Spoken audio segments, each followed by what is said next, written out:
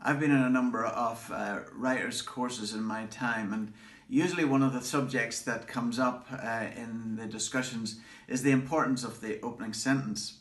The opening sentence that will grab somebody and leave it so that you can't really put the book down, so intrigued you are to continue. I'm going to read a few famous novels' first lines and see what you think of them. George Orwell's 1984. It was a bright, cold day in April, and the clocks were striking 13. Grimm's Fairy Tales. Once upon a time. The Colour Purple. Alice Walker. You better not never tell nobody but God. See if you know who this one is. Mr. and Mrs. Dursley of number 4 Privet Drive were proud to say that they were perfectly normal, thank you very much. That's J.K. Rowling, Harry Potter and the Philosopher's Stone. Catch-22, Joseph Heller. It was love at first sight. Genesis 1 verse 1. In the beginning, God created the heavens and the earth. Mark 1 verse 1. The beginning of the good news about Jesus Christ, the Son of God. So Mark's opening sentence is surprising to say the least. He doesn't begin with the nativity. He takes us back to the prophets and even gives echoes of the Genesis account, Genesis 1, in the beginning, God. So this is the second of our 4 Sundays in Advent, and leading up to Christmas, if you're lighting 4 candles, traditionally the first one speaks of the promise that Christ would come, also foretelling that he would come a second time. And last week, Helen spoke of the promise given to Abraham and Sarah and their descendants, that they would be as numerous as the grains of sand, and that through all them the nations of the earth would be blessed. So today our second candle in the Advent is lit and is supposed to represent the prophets and prophecies of a coming Saviour. So as that lit candle represents the light of Christ, let us think about Mark's prologue, the first 8 verses of Mark, which, as I said earlier, begins with the beginning of the good news of Jesus Christ, the Son of God. So I'm going to look at it in 3 parts. First of all, Mark's prologue, Jesus is the good news. Secondly, Mark's prologue, the prophets are precise. And thirdly, Mark's prologue is personal and direct. So firstly, Mark's prologue, Jesus is good news. Mark is fast out of the blocks in verse 1. He leaves us in no doubt about that he knew who Jesus was. He doesn't begin with the nativity scene. He begins with the declaration of the good news of Jesus Christ, the Son of God. For Mark, Jesus is not a great person among people. He is God among people. He is the Christ, God in the flesh, God with us. Christ was a Greek word, Christus, that was normally used for the word that we're familiar with, Messiah. But to add Jesus Christ, the Son of God, in the first sentence is a bold term which goes beyond the popular meaning of the Messiah, which was popularly understood to be a person, a human person who would be powerful and political, who would bring deliverance for the people. But Mark, in the very first verse, claims outright divinity of Jesus Christ, calling him Christus. But then he goes on for even more clarity. Mark asserts that John the Baptist is the voice of one crying in the wilderness, in that famous passage from Isaiah 40, verse 3. Prepare the way of the Lord. The word translated Lord in Isaiah is Yahweh. And because Mark is equating John the Baptist with Isaiah's the one crying in the wilderness, it means that Mark is also equating Jesus with Yahweh, the Lord God of Israel himself. So Mark begins the gospel of Jesus Christ not with the Nativity, but with the prophets in the Old Testament. Jesus, God with us, is the one to whom all the prophets pointed.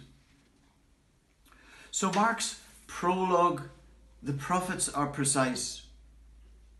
As it is written in the prophets, it says in our reading, written means fulfilled. Prophets pointed forward to Jesus as the Christ with the assurance of breaking news. Prophets like Micah, in Micah 5 verse 2, written about 700 BC, named Bethlehem as the birthplace. That's precise. He said, but you Bethlehem, out of you will come for me one who will be ruler over Israel, whose origins are from of old, from ancient times. Mark takes the reader, that's us, back to the Old Testament prophets here in our reading in the first few verses. He takes us to Malachi 3 verse 1 and Isaiah 40 verse 3. Malachi, written 300 years BC, said, "See, I am sending my messenger who will prepare the way for me." Isaiah 40 verse 3, written 700 years BC, says, "In the desert place, prepare the way for the Lord. Make straight the wilderness, a highway for our God." It's very precise. Isaiah 7 verse 14 reports the virgin will conceive and give birth to a son and will call him Emmanuel, God with us. The prophets are precise. It's hard to believe that Isaiah chapter 9 verses 2 to 7 was written 700 years before the birth of Jesus Christ. Isaiah 9 verse 2 speaks of a new day dawning. Hear it again. The people who walked in darkness have seen a great light. A light has dawned. See, even though the world then was a dark place, the people needed to know that darkness would not have the last word. Isaiah 9 verse 6 says, "For unto us a child is born. Unto us a son is given. The government will be upon his shoulders, and he will be called Wonderful Counselor, Mighty God, Everlasting Father, Prince of Peace." Notice this announcement is given as a birth notice. A child is born. So convinced was the prophet that God's zeal would accomplish it, that he puts it in the present tense. A child is born. Notice also the character of the Christ. Wonderful Counselor. Mighty God, not mighty person, mighty God. Everlasting Father, Prince of Peace. He is here with us. Emmanuel. Do you feel in turmoil as we enter this Advent season? You do if your marriage is insecure. You do if your job is insecure. You do if your health is under threat, for example, through the risk of something like COVID or other illness. But darkness will not have the last word. The light of the world has dawned. Emmanuel, God with us. And thirdly, Mark's prologue was personal and direct. Mark abruptly and bluntly says, prepare. Prepare.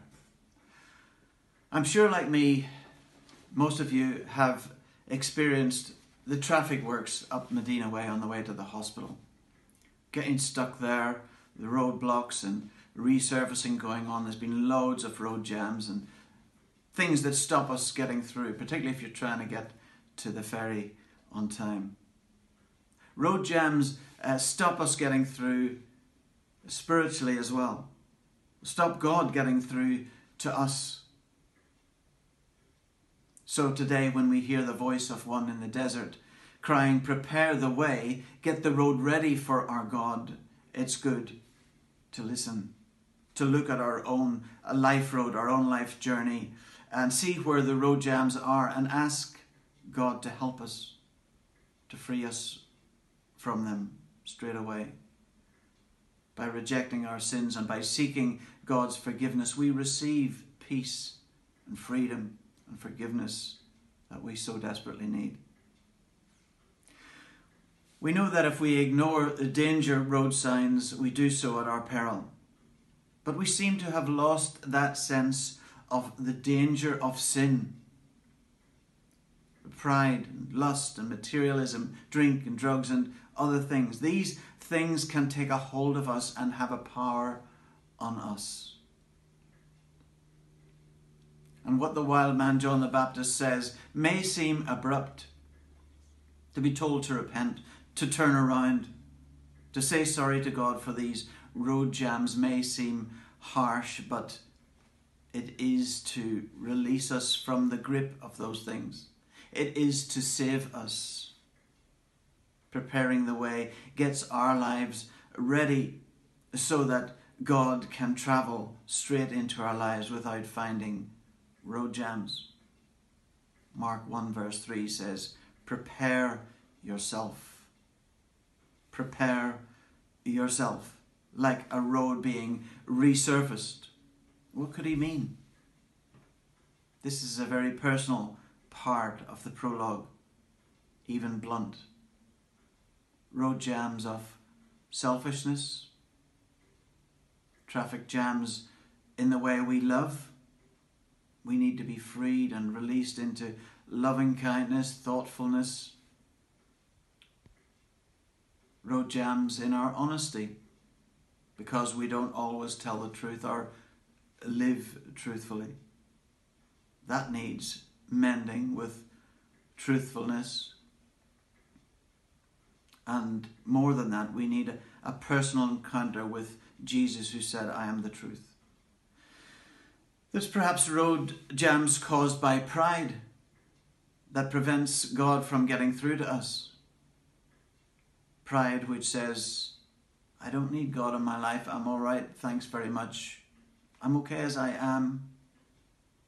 We need to humble ourselves, even to submit to the one who said, "I am the way, the truth, and the life." So today, when we hear the voice of one from the desert, as it were, shouting, "Get the road ready for our God," it's a good idea to listen up, to take a look at our own life road and see where the roadblocks are and ask God to help us put them straight right away. God with us means if you have invited him into your life, he is within you and he is with you. God with us isn't a religion, it is a person, Jesus. And if you think about a close relationship that you have with someone, how it came about, how it develops, spending time talking, caring, sharing, well, a relationship with Jesus is a bit like that. Will you prepare for him this Advent? Rejoice, rejoice, Emmanuel has come to you. Amen.